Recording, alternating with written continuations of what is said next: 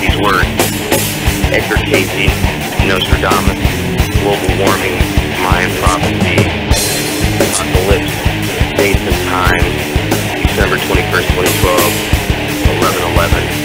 And at the very end, my consciousness went dreaming.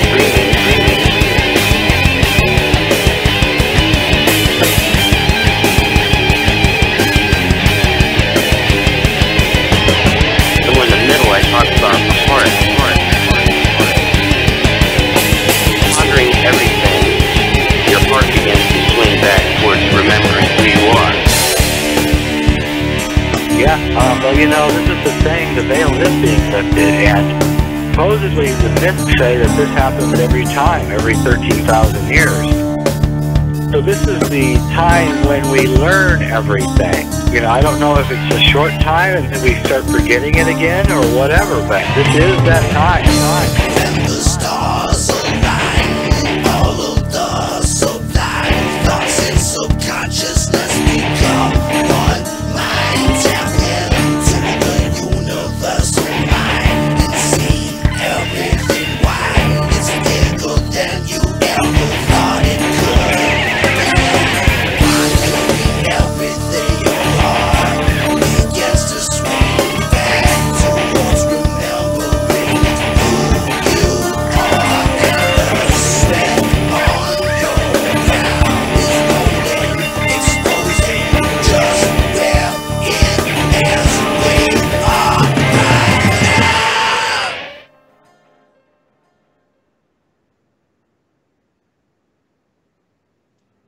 Welcome, ladies and gentlemen. Welcome to yet another episode of the Bands Time. It's good for the Brian and I to be with you tonight. We're going to talk about something that is on everybody's mind right now. Of course, the stock market has been in headlong volatility, shall we say. It's been up and down all over the place. So the Brian and I decided we better get live with this. Of course, we just found some stuff, right? I mean, just minutes before the broadcast again. Brian decided to look it in certain directions, and it was right there where we needed to see it. So, we need to take a look at this. Biblically speaking, of course. When we do the Bible, of course, we're going to be using the Bible source code. When Brian is getting into the Hebrew, he will be using the Masoretic and the Delitzsch. When in the Greek, we'll be using the Septuagint coupled with the Edita Regia. Just so everybody knows. I know I've been reiterating that a lot. That is available if you have a laptop or a desktop. Just go to the BibleSourceCode.com. There's a tab over there that will show you and provide the links for you there. I try to get the links as clear as possible so you can get your hands on the Bible source code. So we're going to take a look at this mess.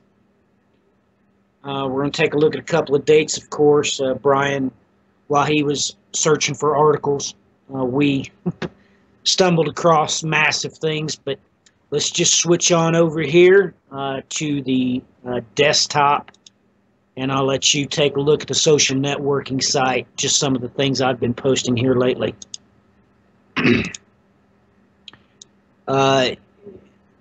Dollar hits 1 year low versus the yen. ISIS in the news, of course, they just destroyed. They're not telling you which monastery this is. That is critically important to biblical prophecy. Some scientific stuff me and Brian's probably going to be covering. But the stock market route has just been all over this. This is one post I made. Just do yourself a favor. Search Q4 profit falls and search for news past week. It's just off the charts. Everything is falling. This graphic right here I put up there, but it just goes on and on and on. And this one really says it right here. It really is the stock market's worst year ever. But this has all been tied to, of course, the black gold. Now that we have breached all the way down to the $27 barrel mark, this is turning in catastrophic ways. Take note that Goldman Sachs, its fourth quarter profit fell 65%. And this just goes on and on. You can plainly see the summary here in this article. This is going to get worse. It's going to probably get really bad. But when we take a look at things, other things begin to start making sense. Like this, here's from Zero Hedge. The 7.5-year, it starts next week. Just some plain and simple graphs here you can see. Of course, he makes note to the 666 lows of the S&P. Both times when it bottomed out, it went right at the 666 mark. Absolutely amazing, but you'll take note. This is a 7.5-year cycle, so to speak. He's got these charts that just come right out in your face and just show you. You just have to accept it. That this is the way things are going. This is a site. This is a very good article from the marketmaster.com. He's got part 1 and 2. It details this. I suggest you go take a look at it because, once again, he gives you nothing but the facts. So I suggest you take a look at parts 1 and 2. Absolutely mind-blowing documentation here. Just laying it out to you the way it's probably going to be. With that in mind, we've got a whole lot to talk about tonight. And a lot of it's going to tie in with dates and figures that are included here on the circle of the earth. Brian and I is going to take a look at, of course, the bride of the Assyrian. We know beyond any shadow of a doubt, the Assyrianologist proved this fact back in the 1800s, that Isis is, of course, the bride of Osiris, which, in Egyptian, that's Asher. So with that in mind, we've already extensively talked about Isis, the role that it is playing.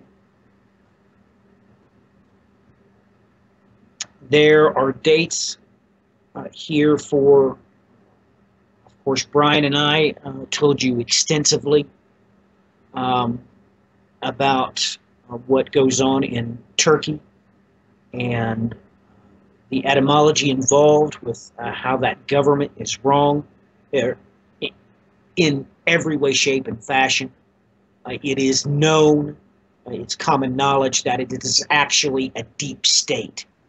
That's where the term actually comes from, is its usage in connection with the government in part of the land of the midst of the rivers, Turkey.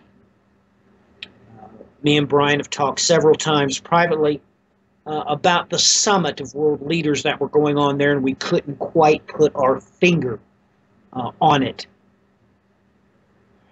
Well, we just kind of figured out what that was tonight.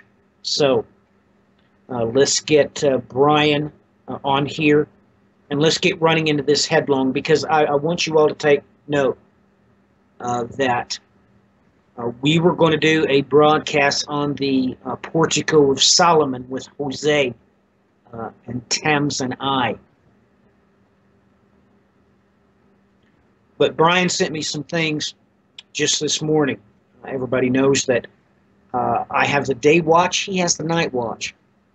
So during the night, he stumbled across some things that were disturbing to me. Brian put 2 and 2 together when it comes to the black gold. And when he came on tonight, I was contemplating going to bed. I was going to record a short video detailing the sign of the 7 witnesses. But he popped on, so we just decided to go ahead. We need to do a test anyway, because he's got some new equipment as far as sound goes. So we're going to run with that. But Brian and I don't waste our breath. We try to follow the Lord our God in his footsteps. So he does not waste a breath, so we're not going to just do a test. We're going to try to get this out. But just take note that this is a crash course for the Brian I. He just come across this information last night, and within an hour of him coming online, we're going live with it. So it's pretty important. Sorry about the surroundings, and if you hear my space heater going, but I'm in the garage. So, not actually the garage, I'm sorry. Usually I broadcast from the garage. This time I'm in the barn. We have given it the affectional name of the coop, but that's where I'm at now. It's very cold, so I have to keep the heater running. Sorry if you hear that jet engine in the back. That's what it is. I'll get better surroundings here probably tomorrow or the next day. So, Brian and I appreciate your prayers. Thank you for all the correspondence that I've got here over the past 21 days. It seems like I've just been hammered. I want to relay my simple fact that I appreciate the 2 faithful siblings that we have that donate to us once a month. We have one brother and one sister that faithfully keeps this ministry going once a month. So I want to make sure to thank them for that. And let's get busy. Let's try to shine the light in dark places. On a side note, my son and I were just discussing, once again, the Nephilim and chimeras. And just minutes before Brian come online, my son and I were discussing the possibilities with what happened to their corpses. It's amazing how God works. So on a different level, with my son, this ties right in with what we're talking about.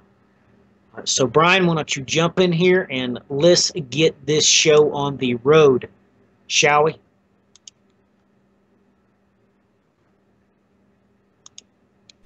Yeah, working here in the background. My CPU seems to be blasted. It's the good old browser. Hoping I'm coming through loud enough on recording. Once again, we're dealing with brand new equipment, so let me see here. Where'd I want to start? It's kind of a good question on this matter.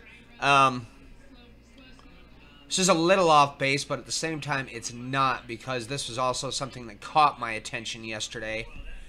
After coming across more of a random thought. Essentially, Matthew and I were talking about varied odds and ends of what's going on here with the oil crisis.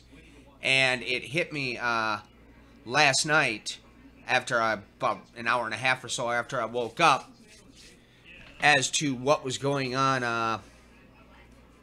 as far as these oil price drops. And it made me wonder how connected ISIS and the black market oil was with this. As you begin to look at this, you get a little bit of a different picture painted, though. And it sort of made sense as Matthew and I were talking here over the course of the last 45 minutes or so as we were preparing for this. And that should be a transition then into this article quickly. Because Matthew posted this yesterday on the social network, and I caught it. And it sort of brings things into a little bit of clarity here.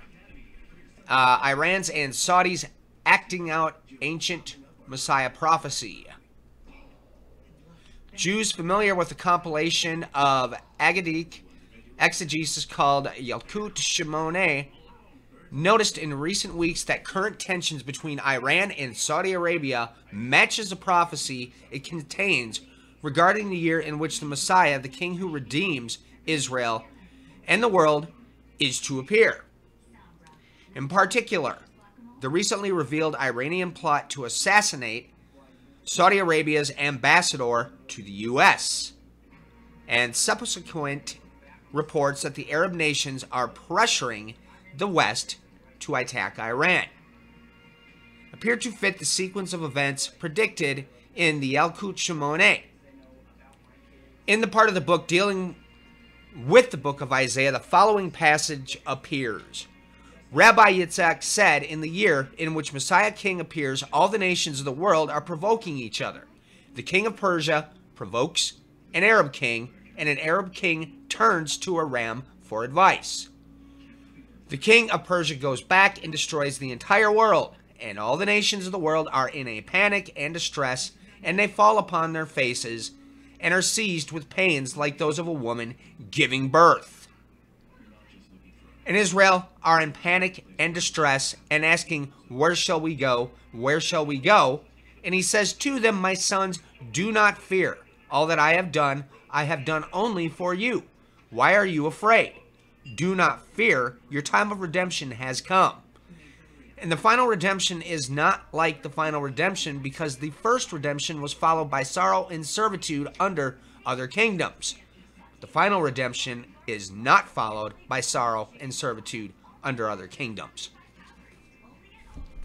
Persia is currently known as Iran, and an Arab king, or the Arab king, can reasonably understand in modern eyes as referring to the king of Saudi Arabia, the Arab homeland. The passage is relatively known and oft quoted, and some modern versions of it substitute Edom for Aram. Ancient Jewish references to Edom are nowadays generally seen as referring to Europe or the West. Aram refers to the part of ancient Mesopotamia roughly congruent to the northern part of modern Iraq and eastern Syria.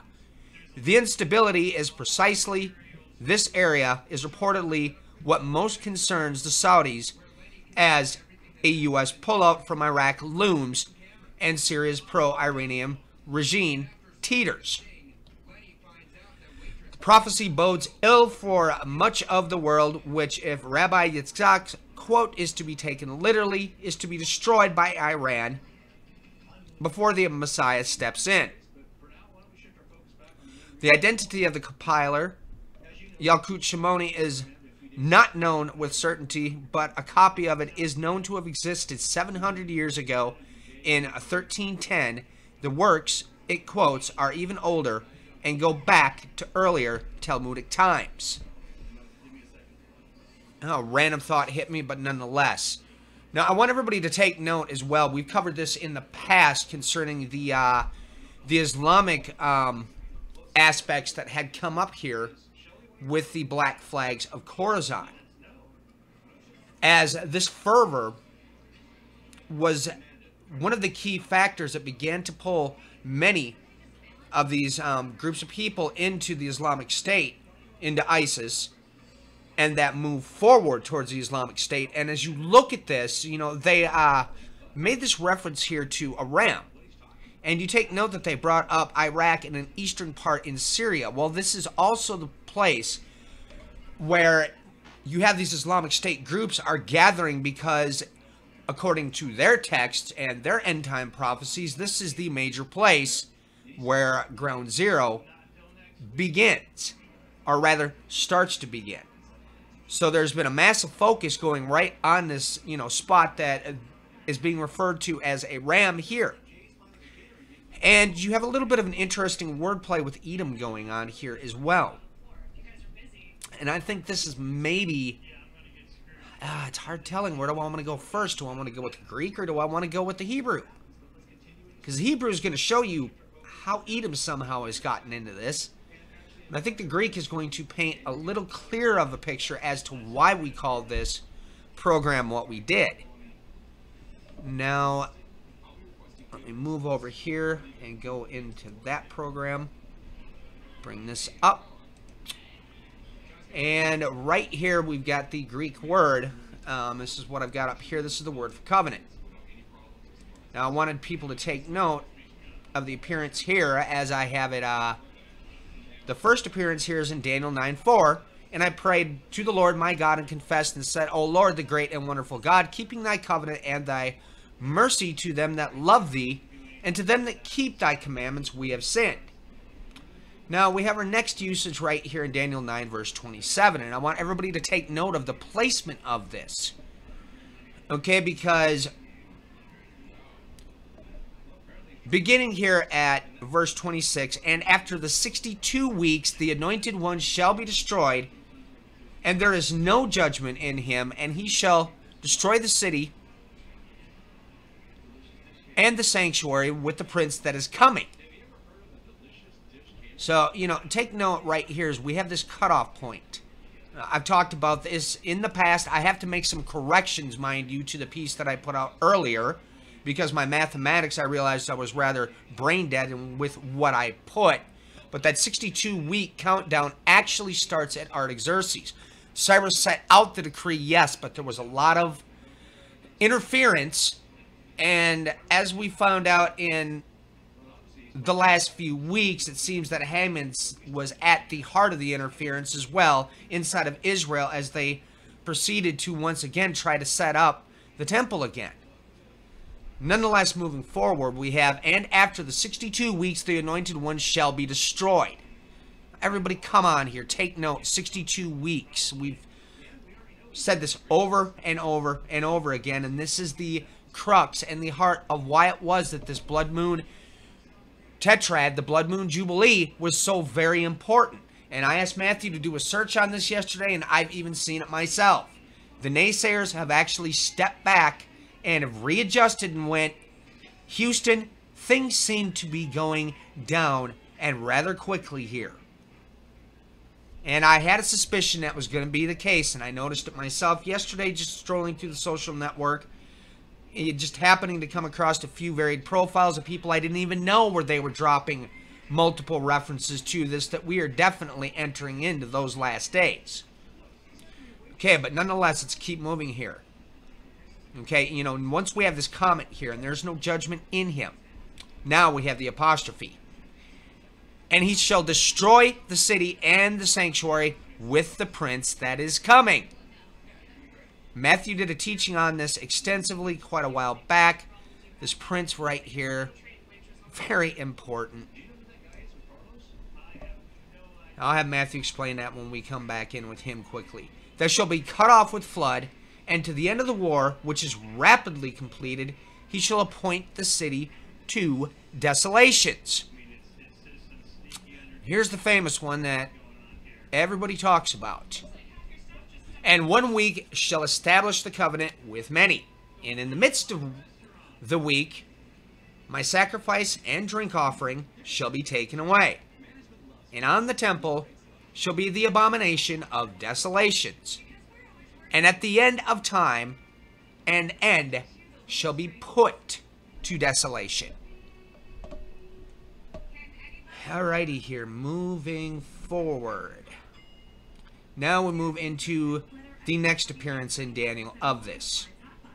And there was a reason that I started looking here in the first place. I wanted to re-evaluate. We talked extensively about the worship showing up there at Cyprus, aka Kittim, and we've talked extensively about the forces from his seed that shall arise. We're looking right at the circumstance with ISIS. We went out of our way to make sure everybody recognizes what has been happening here. Now, Daniel 11 verse 28 is just a little bit prior to this.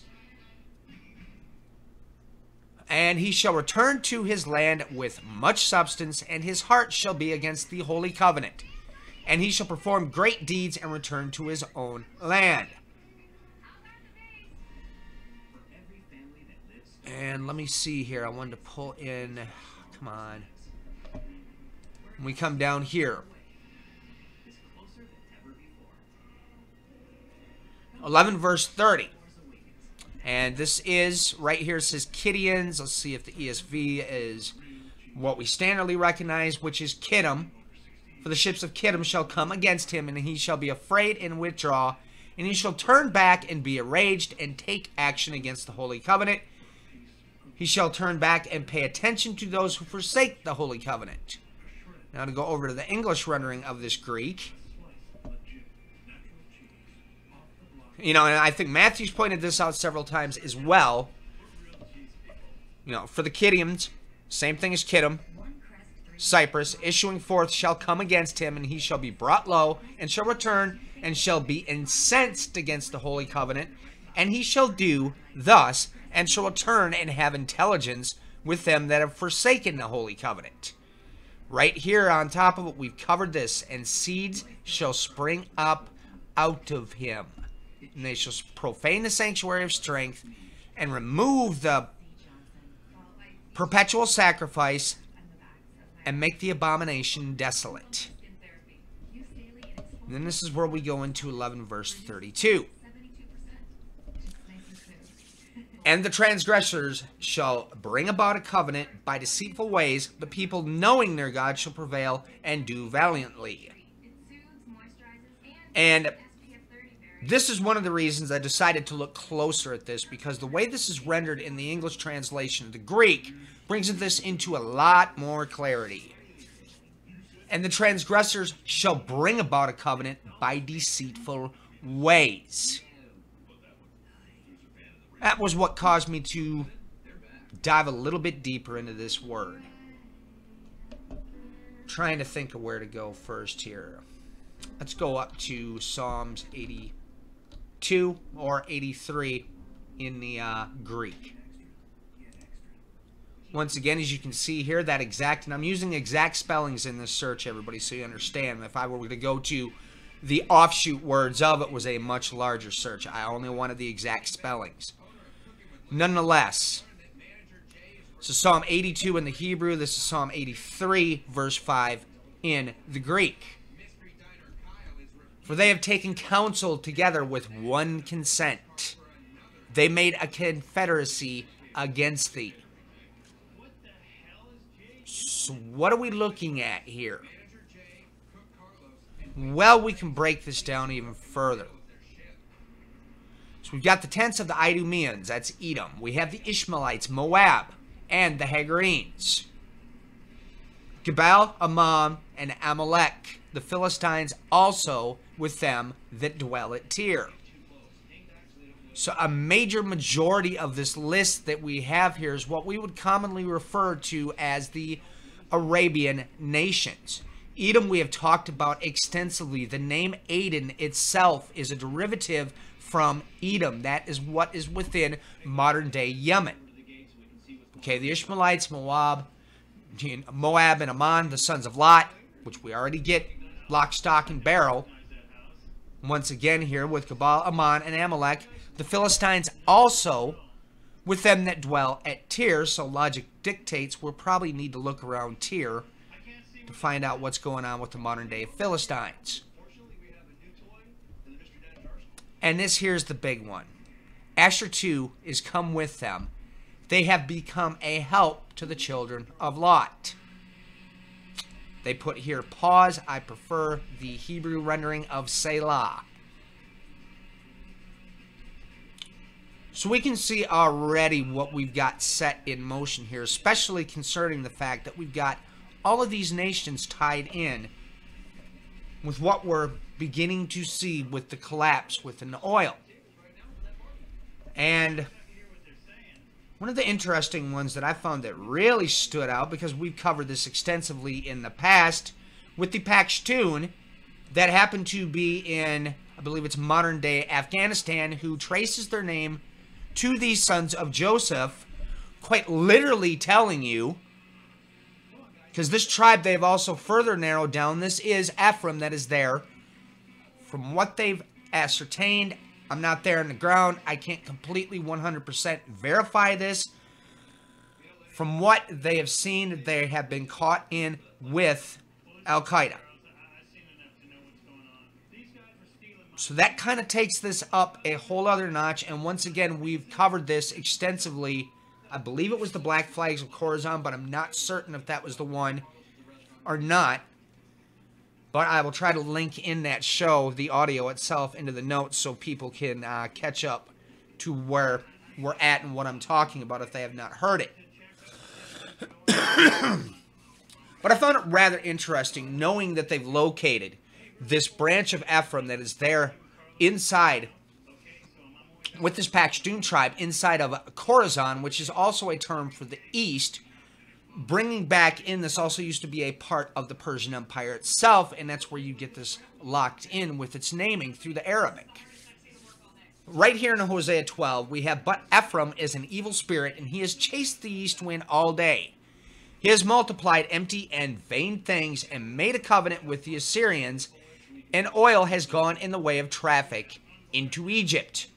And the Lord has controversy with Judah in order to punish Jacob according to his ways and according to his practices will he recompense him."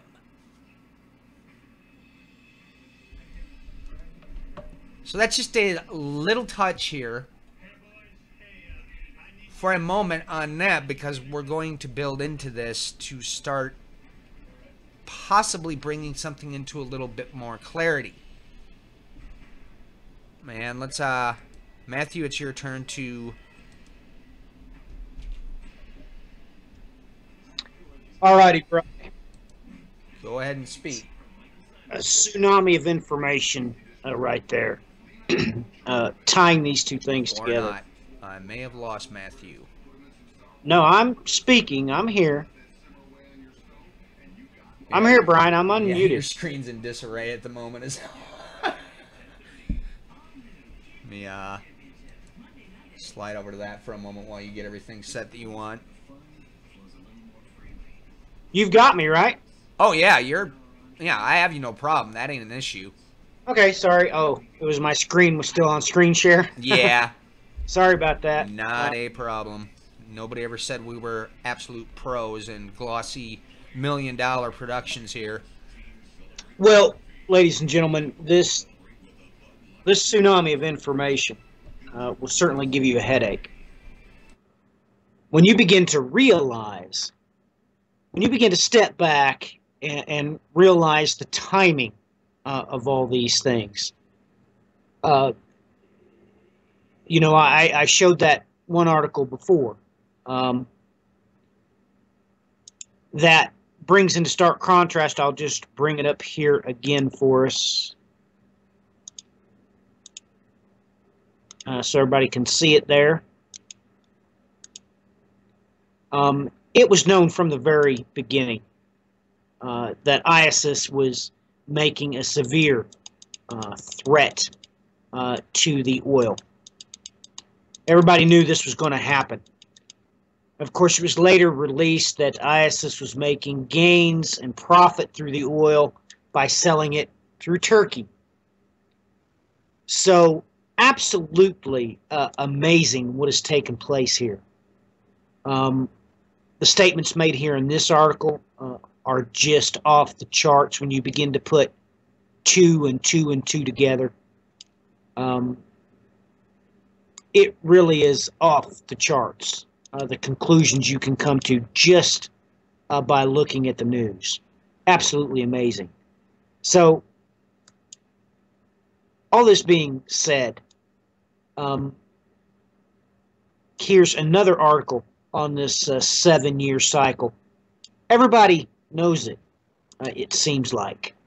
Here, let me just point this out. Reaching back to 49 years ago, in 1966, the USA experienced a credit crunch In August of that year, the U.S. bond market suffered a serious liquidity crisis. 7 years later, in 1973, the world experienced an oil embargo, followed by a dramatic rise of price in oil.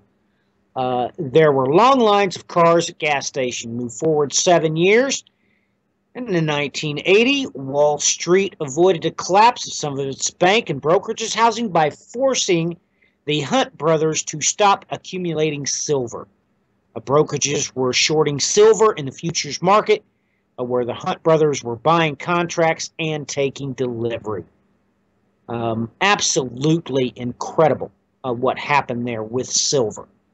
Another 7 years passed. In the fall of 1987, stock markets crashed around the world. Black Monday of October 1987 saw the Dow lose 22% in one day. Now, with all this being said, ladies and gentlemen,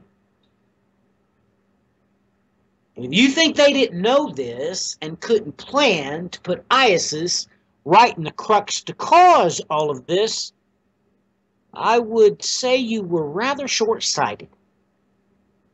Because it seems to me that, now, just take note, I showed you articles from Zero Hedge. This one, just laying it right out on the table. You'll take note, this site has nothing to do with the Lord our God. It is completely secular. So everybody knew this. So when you begin to look into the times and the dates, this is what Brian and I looked at.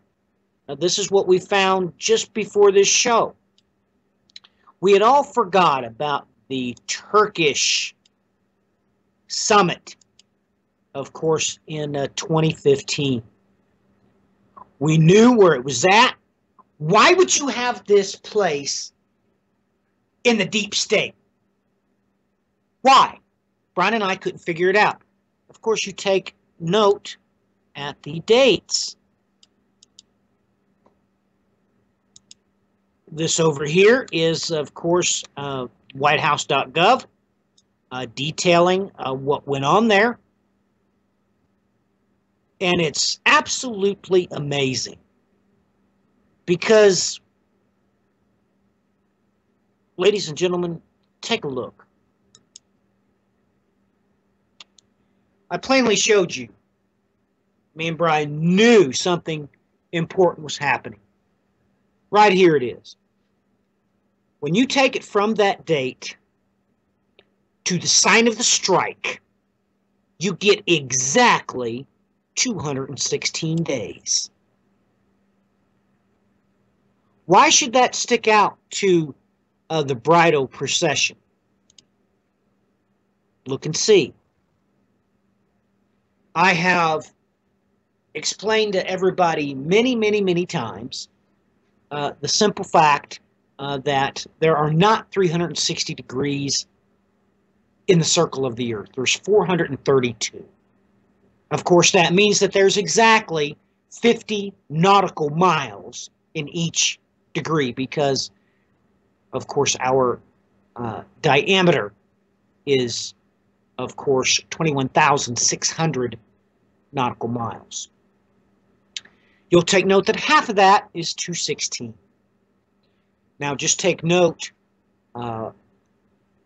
that creates a three-dimensional image of a cube. That's what 216 does. It creates, of course, a cube that is 6 wide, 6 high, and 6 deep. Now, you begin to understand why the beast tries to mimic that by labeling those who worship him with 666. Let's go back to Zero Hedge again, shall we? I'm going to point something out to you one more time really quick. The S&P clearly stopped on a dime twice at 666.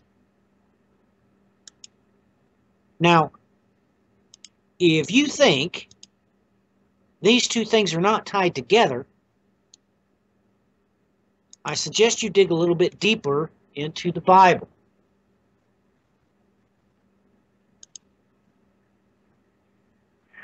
The ramifications of this is off the charts. The timing was absolutely perfect. Someone was behind the scenes pulling these strings. Somebody knew exactly when to schedule a meeting of the G20, inside the deep state, which is inside the land in the midst of the rivers, to be completely and absolutely orchestrated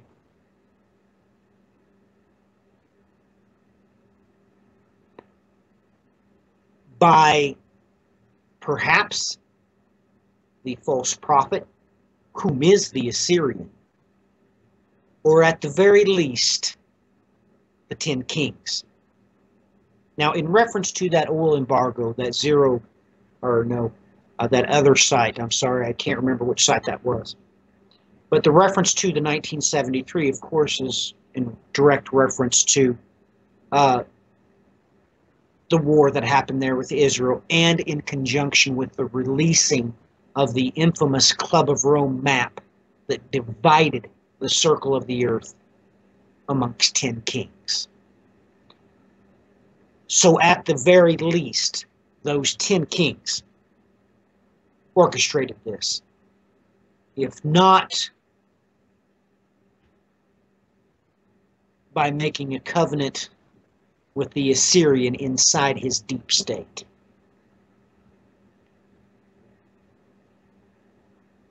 I know everybody's watching the stock market. I know that our economy absolutely depends on it, so one would think. Brian and I are under a different conclusion. Of course, it is the Lord our God that's not only in control of the oil price, the stock market, the economy, Germany, Persia, Greece, Saudi Arabia, everything, lock, stock, and barrel. That's who's running this show. And we all need to take note of what the Lord our God says. Number one, he calls the Assyrian Chizax. Number two, he makes it perfectly clear to you that it is he that puts it into the heart of the 10 kings to burn mystery Babylon. He does it. So, with these key facts, this rather hastily put together broadcast we're doing is rattling my cage. When you take a look at why they would utilize petroleum in the mix. Petroleum, of course, comes from the Greek, not the Latin.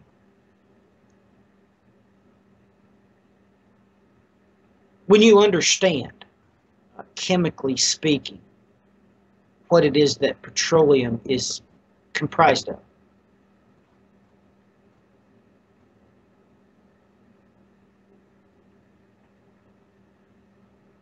you begin to realize just exactly how dark this deed may be.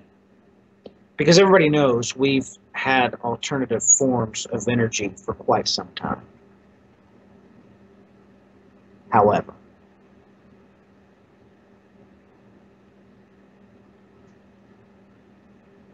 how could the Lord our God arrange it that these people would make a covenant with death? Let's be honest with each other.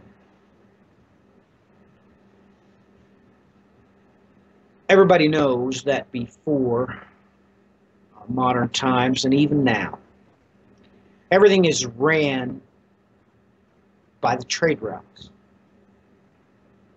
The only problem therein is that in order for a trade route to even exist, it must have an energy source. If that trade route is based on camels, you need a whole lot of grain to feed that way of transportation. We have all been forced down the path that all trade routes can only be ran one way, with petroleum. It doesn't matter where you go. It doesn't matter if you're using diesel for semi-tractor trailers, or diesel for the trains, or jet fuel. Doesn't matter. Diesel, gasoline, fuel of any shape, way, or form is the only way to transport anything on this planet. There's no more sailboats anymore.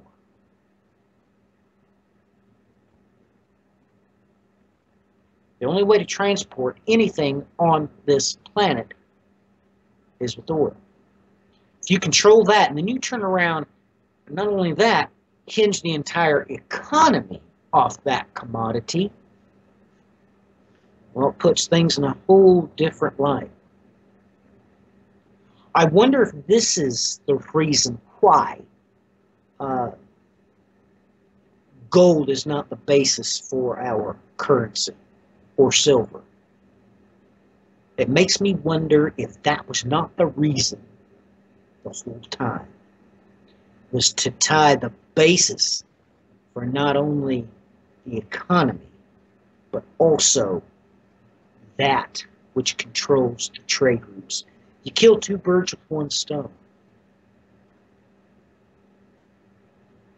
A covenant with death.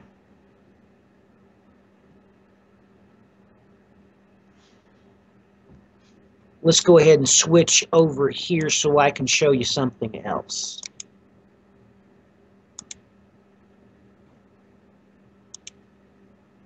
Of course, here's the Hebrew version of it. But petroleum, ladies and gentlemen, make no mistakes, it consists of hydrocarbons and organic compounds. Now, they say that it is usually formed when zooplankton and algae are buried underneath sedimentary rock and subject to intense heat and pressure. Of course, they're not telling you the obvious, are they? They don't want you to see the truth, do they?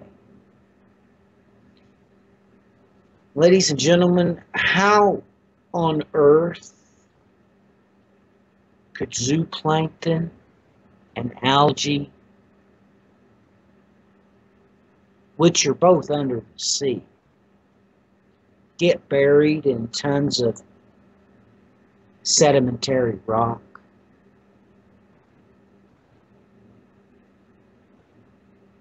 Ah, yes. The flood. It wasn't but 10 years ago I started my research into every religion on this planet concerning the flood.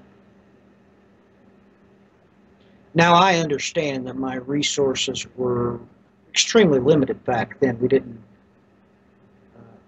have the internet, of course, and I'm sure you can do this search for yourself now in a matter of moments. But back then, that was the conclusion I came to. No matter what historical religious text I could get my hands on, they all said the same thing. There was, in fact, a flood. It's a universal theme. I and my son was just looking at the flood and how the waters were like walls. Boy, isn't that a good study, because that's not quite what God's Word says. What it does say will blow your mind. But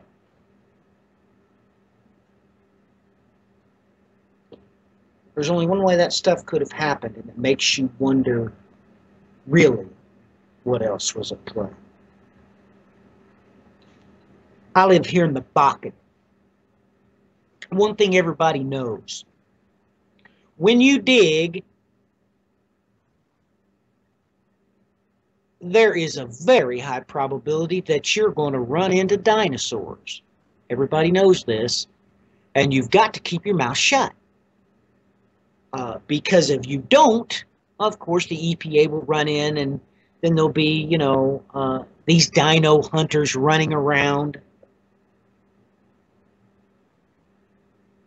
Everybody knows this. Everybody's heard me talk and me point out, get yourself a skeleton of a kangaroo, get yourself a skeleton of an alligator, and use your imagination to put together a Tyrannosaurus Rex. It don't take very long for you to see exactly why that creature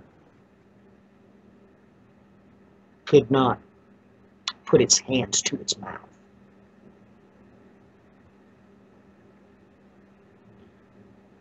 You've heard me talk about that many times. I'm not going to spend very much time on it right now, but I will tell you this. The Bible is very loud and clear in telling us that flesh is different from flesh. It tells us that the flesh of man is different from beast. Our flesh is different from fruit. This being the case, a chimera was half angel and half beast. A Nephilim was half angel, half man.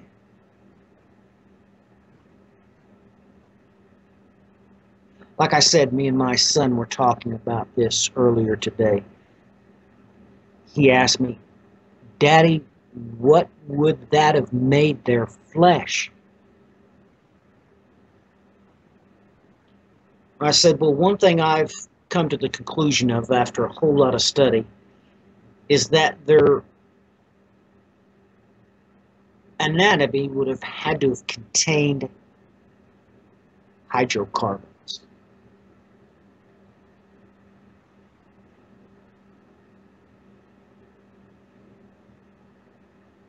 Covenant with death. That's what petroleum is, ladies and gentlemen.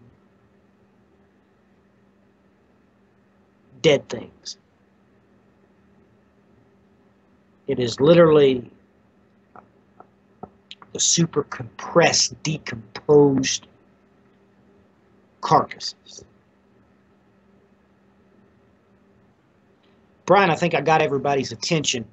You made reference earlier that I was supposed to shed light on something. Yes, I've talked about this extensively, and let remind everybody once again. The false prophet, the Assyrian, is something altogether different. He is given the authority to even cast down princes. Not only that, we learn in Revelation chapter 16 that he and the one whom he worships, the scapegoat, and Satan are possessed by three evil spirits in the form of frogs. Now we know that the Bible tells us very loud and clear that they clothe themselves in flesh when they come down and step off of Jacob's ladder. This is how Satan is possessed by an evil spirit at said time, because he's already been kicked off Jacob's ladder on the great day of he who sitteth upon the throne. And he was refused re-entrance thereof, of course, by Michael, leading the charge for those that are saints in the heavenlies, the good angels. So we know that his flesh and the flesh of the scapegoat that doth come out of the abyss, They have the same type of flesh. It just makes you wonder.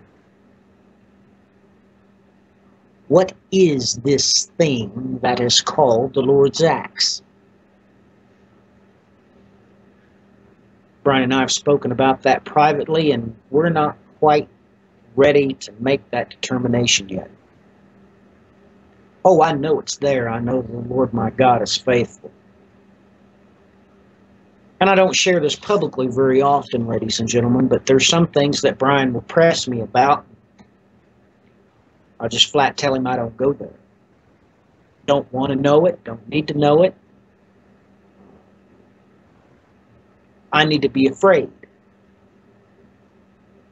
And to be perfectly honest with you, the past 21 days have been awful frightful for me because the amount of information that we've got using the history books, absolutely proving the Bible beyond any shadow of a doubt. It's been kind of scary. Light has been shown into deep, dark places I never thought I would ever come to the conclusion of those texts. Me and Brian has mentioned one of them here in the last couple of broadcasts, Isaiah 47. Oh, you can put a face to that name. You can. And it's amazing how fast those answers came. So with that in mind, Brian's already covered some of the Bible source code, and let me remind everybody one more time. I know that the majority of our listeners do not have English as a first language, so I'll just bring it up for you one more time. When Brian goes into the Bible, he is using either the Hebraic, which is the Masoretic coupled with the Delitzsch New Testament, or the Greco, which is the Septuagint coupled with the Edita Regia. With that in mind, Brian, jump back in here. Let's get to this. Alrighty. Let's see.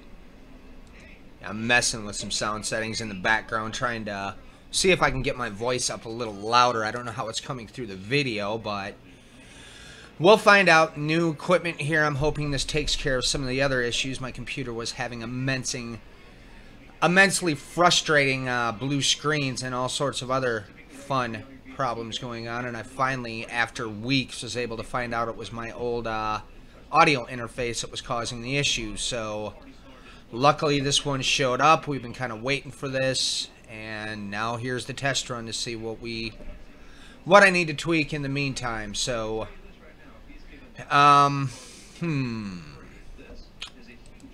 suppose I can go over here and chit-chat for a moment.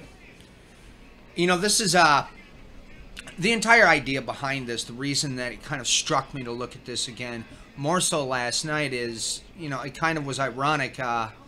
Matthew and I had a discussion a little while back about how was it that I started getting into doing these podcasts, and obviously now video and so forth, but this kind of stretches back to one of the first call-ins I had, good grief, right at the end of 2011, and was discussing some stuff with Rob Skiba that I had come across concerning petroleum, concerning oil.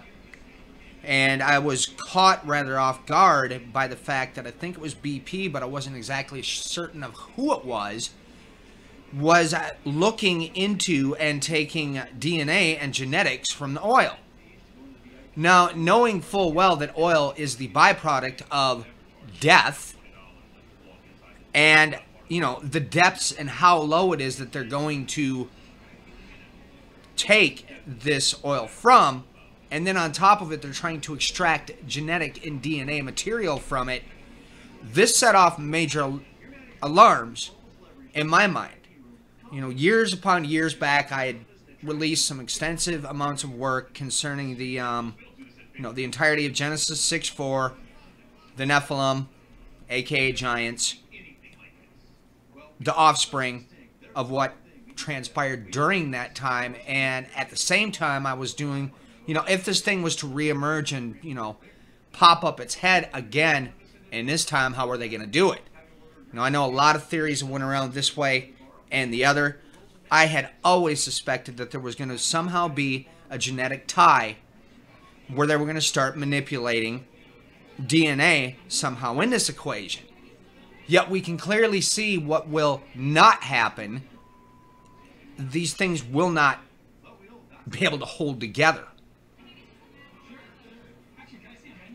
As Matthew has pointed out to me, it's a term called chromosomal cohesion. As iron mixes with clay, it shall not cleave unto one another. They'll make these things, they'll fall apart. Basically, bottom line is what it comes down to at the end of the day. I think that was something in more of a long, stretched out variant of what we want to get into at some point and really start shedding some light on what's going on here now in this day and age in comparison to some of the other aspects that are being, kind of mulled around, either be it theoretically or some people have taken hard stances on it. Nonetheless, I had always been in that mindset that if they were going to try doing anything, they were going to mess around with the manipulation of genetics and DNA. So this was already something way back that I had my eyes on concerning petroleum, concerning oil, knowing the fact that this was tied into genetic material and DNA. And, well, backing it up there, what I meant to say that this is tied into dead organisms, as Matthew once again pointed out there. So now moving full circle to where we are in this day and age, we're sitting here looking at this complete and absolute chaos that is being caused due to the fact of what we're seeing with the oil markets. And let me go over here. This was one that kind of put it into perspective with me because I was looking at this in the opposite direction. My first thoughts on this, and it does tie in, believe me. But the one thing that had hit me last night was ISIS's black market oil. Was this the contributing factor that led to this collapse? But this is where you have to pull back and reconsider what it says there in Psalms 82 or 83 in the Greek in verse 5. Leading up to this covenant and how it is that we have a mass majority of these Arabian nations that are tied into this. Because, and this guy basically brings it into full swing here. As a consequence, Saudi Arabia is in full court press against ISIS. In addition to supporting opposition forces fighting ISIS, Saudi Arabia has an additional weapon it can deploy against ISIS, even if it is a blunt weapon, as the global price of oil. It was a little less than a year and a half ago that the price of oil began to decline with the Saudi decision to keep pumping despite increasing global supplies of oil. That was only several months after ISIS consolidated its control of several important oil fields in eastern Syria and then later in western Iraq. So you had a twofold cohesion working in tandem here to bring us to where we're at. Saudi Arabia continued to pump oil out, saturating the market. And let me remind everybody quickly of what happened during the time of Solomon concerning silver. There was so much of it that it no longer had any value. We go back and we look at the patterns of collapses in the past. You know, one of my favorite key ones to always focus in on is the Bronze Age collapse. And you have to wonder what really transpired there, because in findings, for instance, when that collapse came about, they found, very especially, if I remember correctly, some of these were found in the regions around Ireland and the Celtic areas, were immense amounts of bronze, what would you call these? Metal forging areas where they had great big ingots set out. They were just knocked over off their tables and pretty much just discarded into the dirt, essentially. And this is something I have often wondered about. Matthew and I have talked about this a lot behind the scenes and have, kind of speculated over certain odds and ends about this for a very long time. But when you sit down and you look at, for instance, when the Sea Peoples came into the equation at their timing during the Bronze Age collapse, and you think about the fact that iron was also making its way slowly into the markets and was essentially overturning the use of the old aspect that was upholding the economy, which was the marketing and moving of bronze, and then iron had been forced into the equation. I've often wondered if the fact alone that the varied groups within the Sea People, and we've talked extensively now about the Shekelesh and the connection I've made to them with the Scythian and the Shaka most specifically, I began to wonder if them jumping into the scene when they did had more to do with the fact of undoing the damage that was being done economically by entering in this new form of a material that was driving the economy. Now, which side were they on? Were they trying to enforce the new move of iron, or were they trying to enforce the old ways of using bronze? That one's a little more difficult to get to the bottom of. But I will say this. The regions associated specifically with the Saka, or even known as Shaka, group within the Scythian has been tied into the very first refining of the metal of the use of bronze, and the tied in trade routes that went early in has also locked itself into the good old Saka Scythian with the pointed hats. I've found evidence of them being in the Celtic lands at the time when they were mining massive amounts of tin from that area.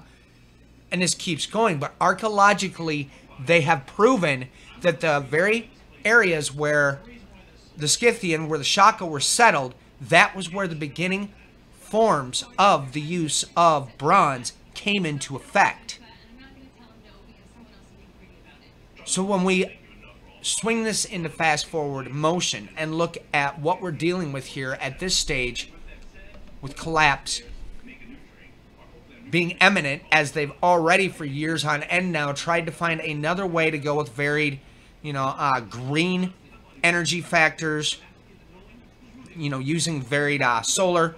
We had the free energy thing. Mr. Kesh just magically dropped the free energy device onto the market at a very pivotal point in time, right around the same time that this G20 out in Ankara was taking place. What we've seen here is the dominoes being thrown into place to create the absolute and perfect storm. We're sitting on the precipice of either a massive collapse, or is it that we're looking at something that could end up being the crux of that covenant spoken of in Daniel 9 verse 27, in Daniel 11, and so forth. Let me move over here quick and we'll go back into the Bible itself and take a look at some of these other ones. There's a specific reason that I had decided to go with the name of this program as it is. Here we can see we've got two verses in Isaiah 28. Another very interesting one in Isaiah 24. Isaiah 28 verse 15. And I'll take it in here at the beginning of the stanza.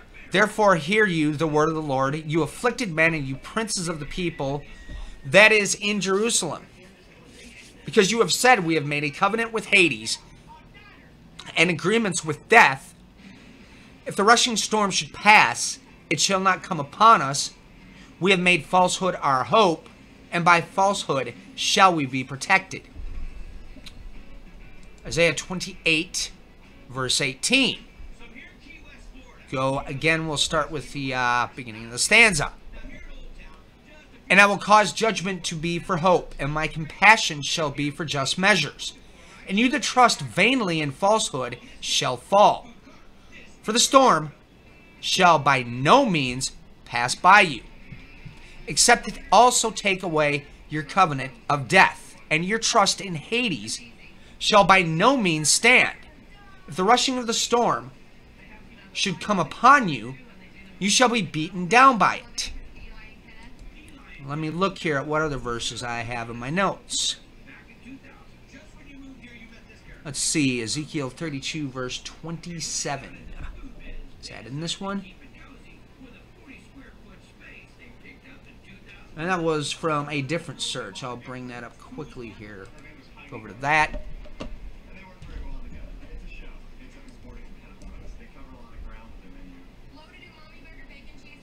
32. Take it to 27 so we can get an eyeful.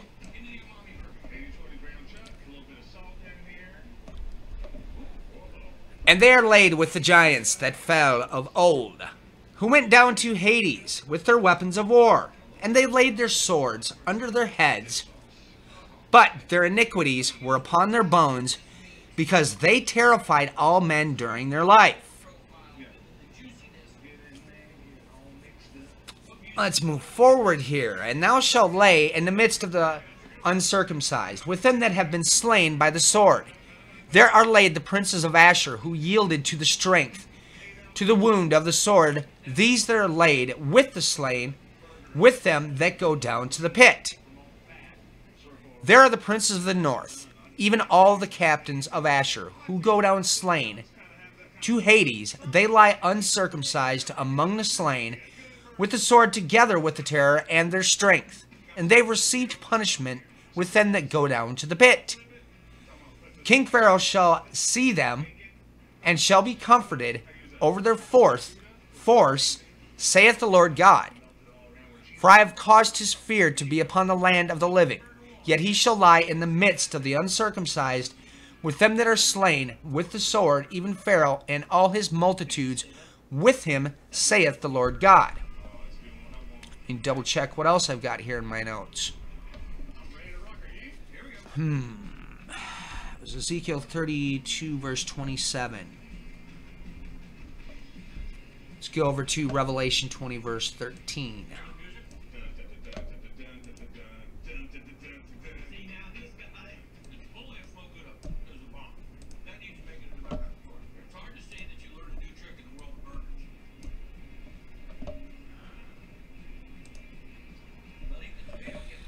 All right. And the sea gave up the dead who were in it. Death and Hades gave up the dead who were in them. And they were judged, each one of them, according to what they had done. Then death and Hades were thrown into the lake of fire. This is the second death, the lake of fire.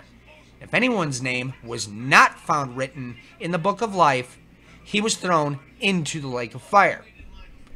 Let's go back over here to a verse previous to this. Revelation 6, verse 8.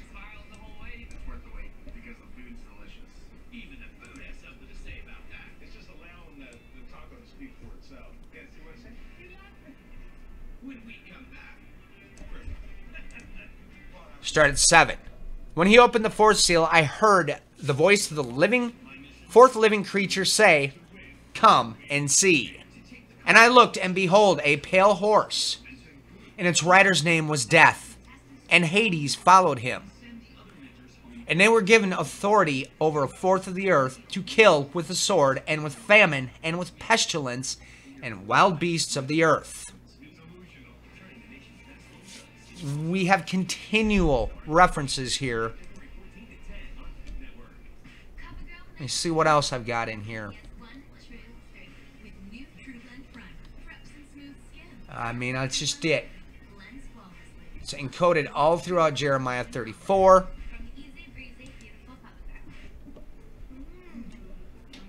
Got it there in 34 verse 8. 34 verse 15.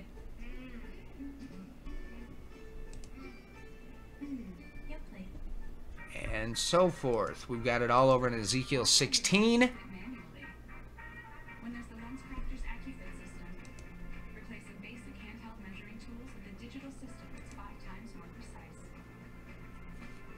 You know, this word is quite obviously commonly used as many times as it comes up. 158 verses. Nonetheless, as I have kind of pointed out, Is this what we're looking at here, folks?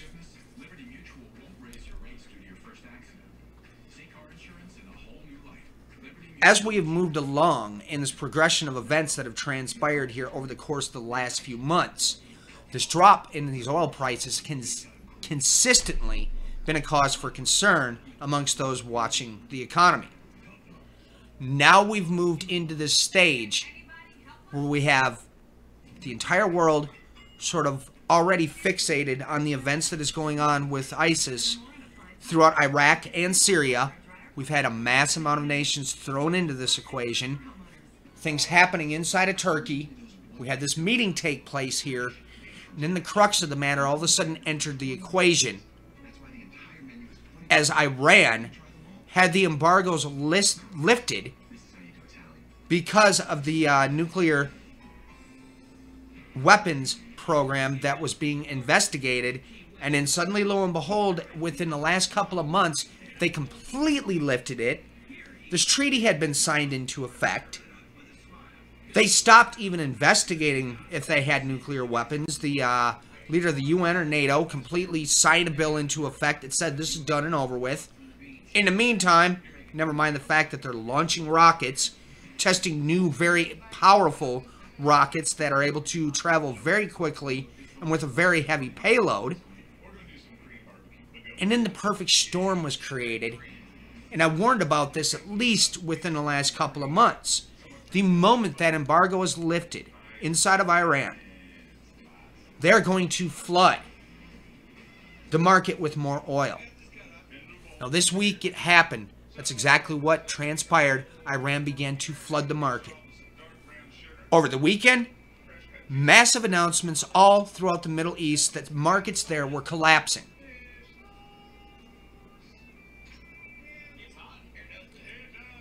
The perfect storm has been set in motion. And quite a careful little plot kind of made its way to where we're sitting now. Indeed, Brian. Now, as that Israeli news article had brought up, especially now that we have Saudi Arabia and Iran going at one another, this is great cause for concern, especially to those that are watching these events play out in real time that we are told to specifically watch for.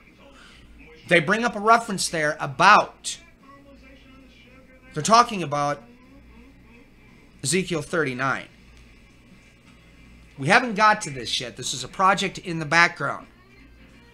Our brother Jose noticed something that I missed concerning this setup of what they referred to as Magi in Persia and that word Magog. Should have noticed it before, because Ezekiel 38 on top of it goes into more detail and actually lists all the nations that are tied in with this God, the chief prince of the land of Magog. Right in there in broad daylight, depending on your translation, brings up Media. The other one says Persia. It's telling you right there a locative. What they are telling you in that article, Iran has slipped itself back into a spot where this is going to start escalating even more so. Now that they've been able to flood the markets with oil, thereby dropping the economy to its knees even more so, you begin to wonder about this meeting behind closed doors. You begin to wonder about what this covenant could be about. And this covenant of death, when you stop and think about the fact that A, where oil comes from, and B, if something doesn't happen here, nations worldwide are going to topple immediately. Now you begin to question, what is this covenant that's going to be made with these 10 kings behind closed doors? Or has this already been set in motion? This could play out in one of two ways. I'd keep an eye out for both. But if suddenly we have something shift gears and things magically appear to sort of straighten themselves out, folks. That's sort of the direction I'm looking now. But I'm not really willing to negate looking at the other spectrum. It's either that or they just let this whole set of dominoes get set in motion and drops everything at once. But nonetheless, folks, you need to take note of something that Matthew stated earlier. America's actions is what led to this long, slowly moving decline that we are seeing now. Starting back in the 80s, we had the Iranian crisis. We had a change in leadership there. We talked about earlier when we went back and talked about what happened there with Darius the Great, how there was a regime change. We had the same sort of event happen in Iran. Saddam Hussein, well, they sort of propped him up a little bit here in the Americas and kind of, well, they needed a weapon against Iran. Well, Saddam got out of control. Now, simply they could have taken other actions to take care of that problem. Instead, they chose to invade Iraq. Where did that lead? It destabilized Iraq, caused a power vacuum. Therefore, now all of a sudden, ISIS came out of that power vacuum. I know there's a lot of conspiracies out there where people are saying that the CIA created them and so forth, but no, folks, I'm sorry, that's not what happened. You go into a set of nations, you start overthrowing governments, you start bringing in absolute anarchy and chaos. Once things move along into the next generation, these people are going to grow up ticked off. This set the wheels in motion to what ended up happening here with the Islamic State. You have an entire generation of people that are disheartened, they were angry, and it set the whole ball of wax rolling for them to come into the equation. Now, how long are these forces from him, this forces from his seed, going to go on?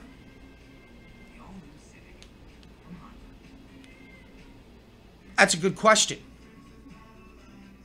The thing is, now Iran has really moved into the equation, and we're looking at a whole much larger piece of the equation starting to stare us right in the eyes. That's just it. Matthew's got some articles up right there. I'm going to shoot it right over to his screen. Yeah, Brian, this is right in your face here. Remember, ladies and gentlemen, this all happened on our bank holiday, January the 20th.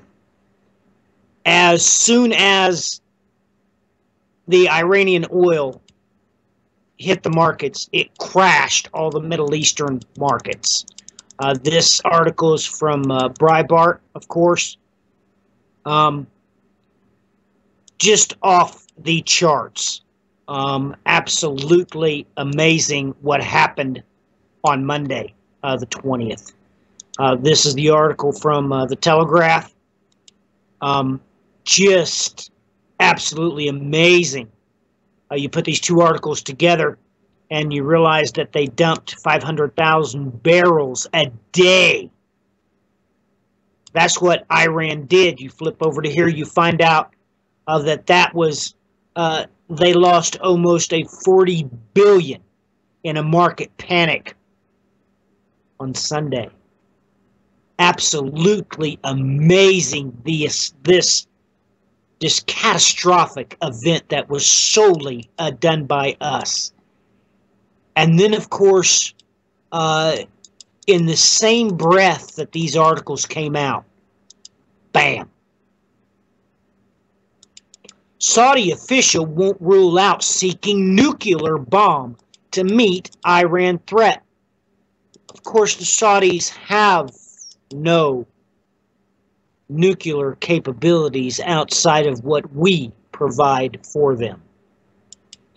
So you'll take note of all that we have done Now, everybody knows that. How is this possible? How can we be on both sides of this game?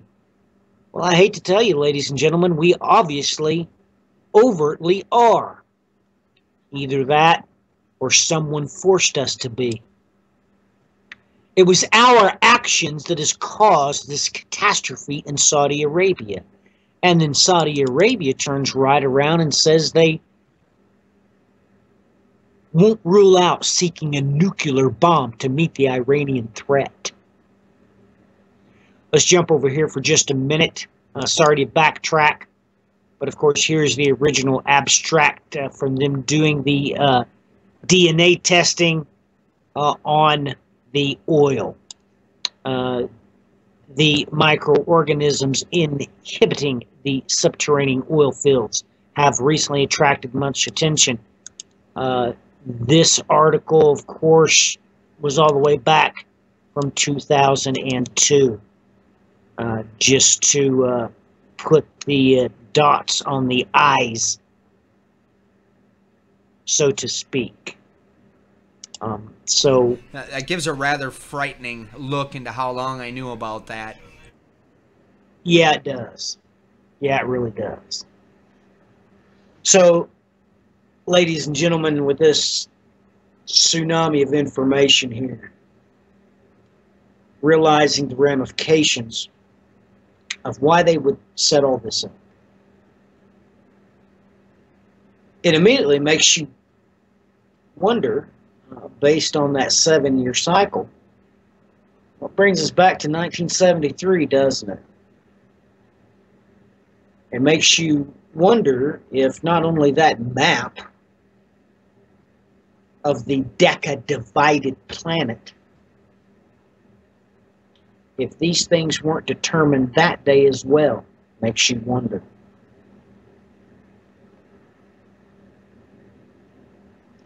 The timing of this event being exactly 216 days prior to the sign of the strike is absolutely mind-blowing. I'm sure you caught some of those verses, what could be a prophetic reference to the corpses of the unclean. The corpses of the wicked.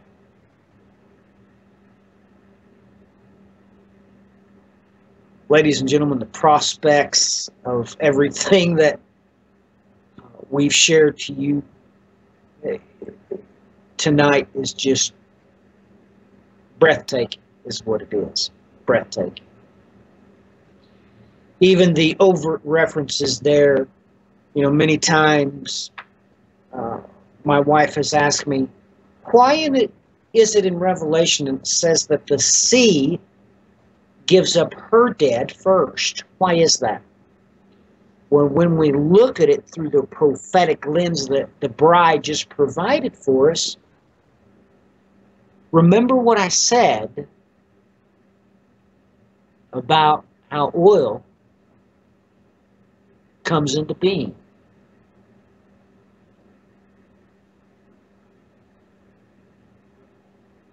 Ladies and gentlemen, it's off the charts. Now, even my eyes are opened a little bit, even after an entire lifetime of dedicating myself to the bibliodeiciacy. I look now and I realize, well, that's how oil's made. You take zooplankton, algae from the sea, and somehow you bury it under a whole bunch of sediment. Now those verses I'm just sitting here thinking about it. Because like I said, this is a makeshift episode here. This entire episode, the prep time for this was probably total 40 minutes. Probably about 15 minutes this morning. As soon as I signed on, I got the messages from Brian. I really only had time to read them, and then when he came online, probably, you know, another 20 minutes. That's the entire prep time for this show. That's it. I mean, because technically this is a test broadcast.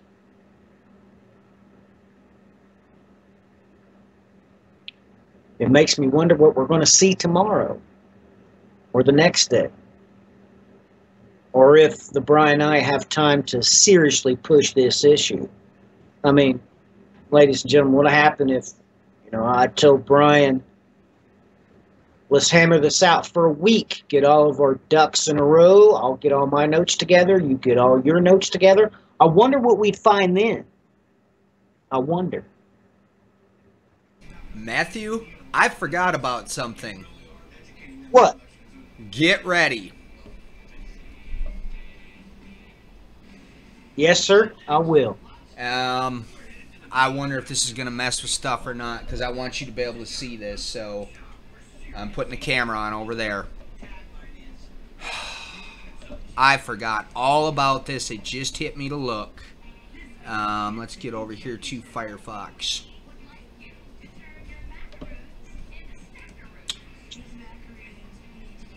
Israeli group finds signs of large East Mediterranean gas field.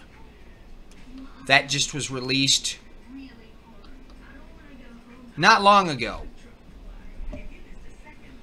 Sunday, January 17th.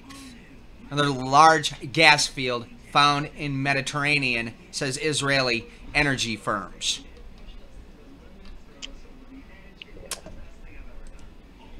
Let's see here. Cypriot government approves BG as Noble Delic partner. This is more going into these oil fields. Netanyahu to meet Greek Cypriot leaders in Nicosia. Talks between the leaders of non-Muslim regional countries are last in a series of 3 diplomatic meetings. You have got to be kidding me. Where are they meeting? This is going to be in Cyprus. Let's see. No. You said Nicolaitans. I saw what you said. Where did you say they're going to meet? Scroll that back up to the top. The land of Nicosia on Thursday. Yes, the land. You and I talked about this on air when we pointed this out to everybody, that locality. That in the Greek, that is the land of the Nicolaitans. Let's see, the discussion reflected the common will to enhance even further the partnership between Israel, Greece, and Cyprus in all fields. Foreign Ministry statement issued at the time said. First of the meetings was held in Athens on November 12th of 2014. No, seriously? Okay, these darn ads.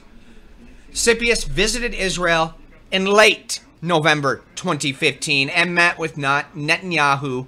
Then, not long after, Sippius was elected for a second term. The Greek told reporters that he and Netanyahu discussed working with Israel to develop and transport natural gas to Europe.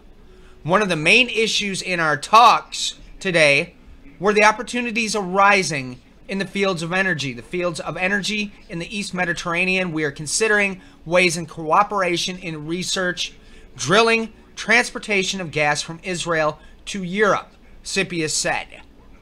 The discovery of a large gas field off of Israel is expected to turn the country from a consumer into a supplier. Though the government has faced a series of bureaucratic and legislative hurdles to lease the field to an American-Israeli consortium for drilling. Now take note here. This is the Cyprus gas field. This is named Aphrodite gas field. This is the Leviathan gas field. This is a natural gas field located in the Mediterranean Sea off the coast of Israel, southwest of the Tamar gas field. And now they found another one. It's released. Let's see. This was released on the 17th. This one was released again. I can't stand it. This one was released on the 18th. It's a little hard sometimes to find dates on these. Oh, charts. And then on top of it, this article had just come out on the 20th. This was within the last 24 hours, folks. So now I'll go back over to you, Matthew, because like I said, I forgot all about this, and it was just funny that you were going, well, I wonder what would have happened if we had a week. Well, I guess we only needed a few seconds for my brain to kick back in again. I've been so caught up in history, folks, that I have not hardly had any time to look at all.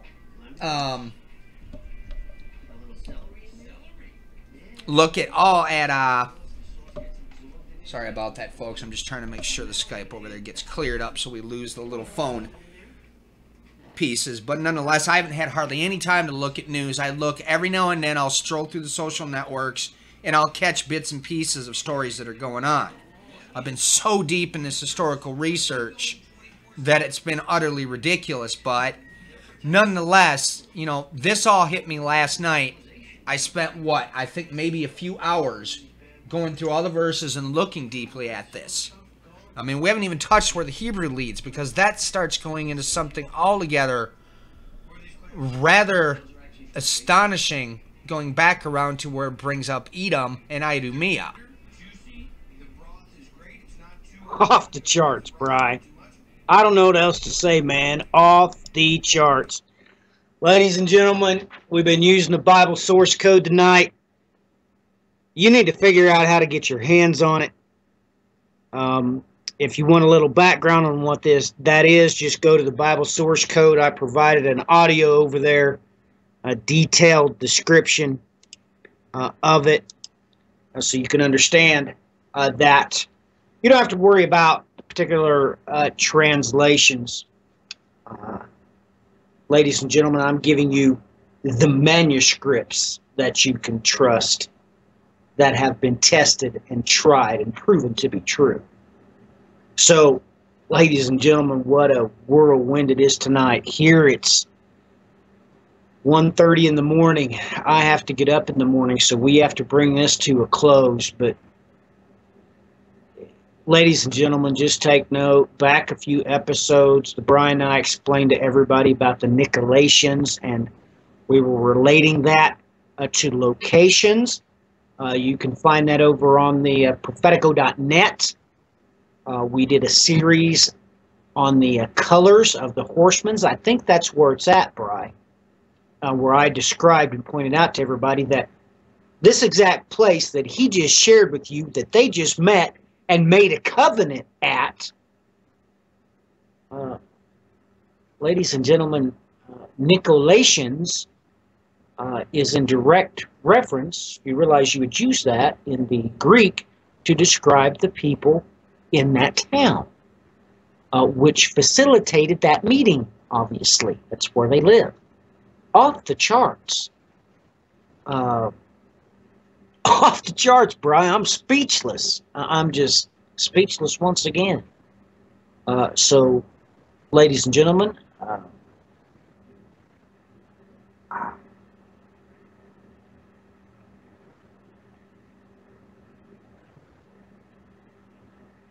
you need to start biblicating yourself.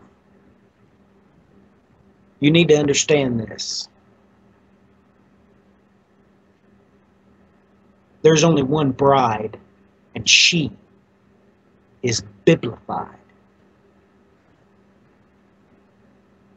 I know that a lot of you are probably going to send me messages again stating your favorite English translation. Remember, ladies and gentlemen, you can't get the Bible source code in English, period. Remember that the King James Version, of course, isn't based on any manuscripts.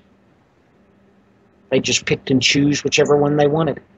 And then with the modern translations, of course, well, they just include all the variants. Now, you can catch where they add things here and there through the footnotes, especially of the New American Standard Bible.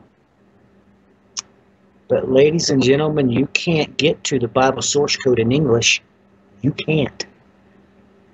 No English translation uses the correct manuscripts, not any. You can get now the Delitzsch New Testament in English, because take note, well, I'm not going to spend too much time on that.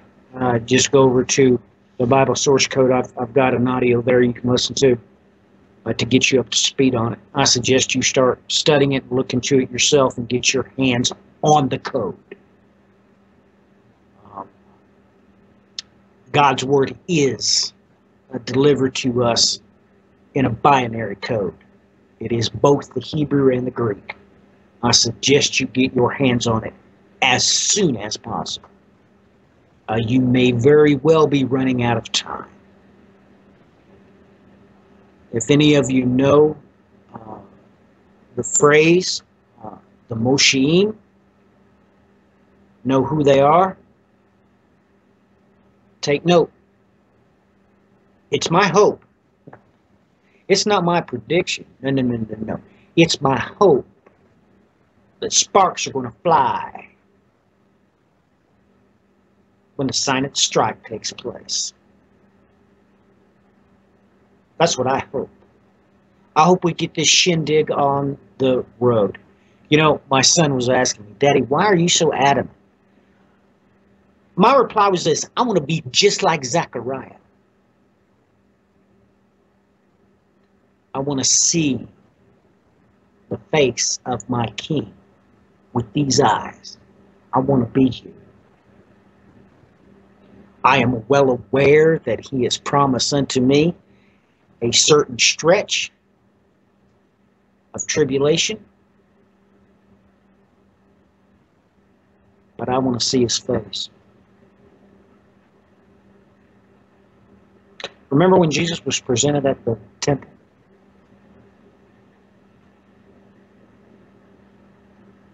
God had promised the one that he would see his redemption with his own eyes. That's what I want. I don't want to retire. I don't have nothing saved up anyway. I don't want to live on the sunny beaches, wherever they might be. I don't want to go to the Ozark Mountains.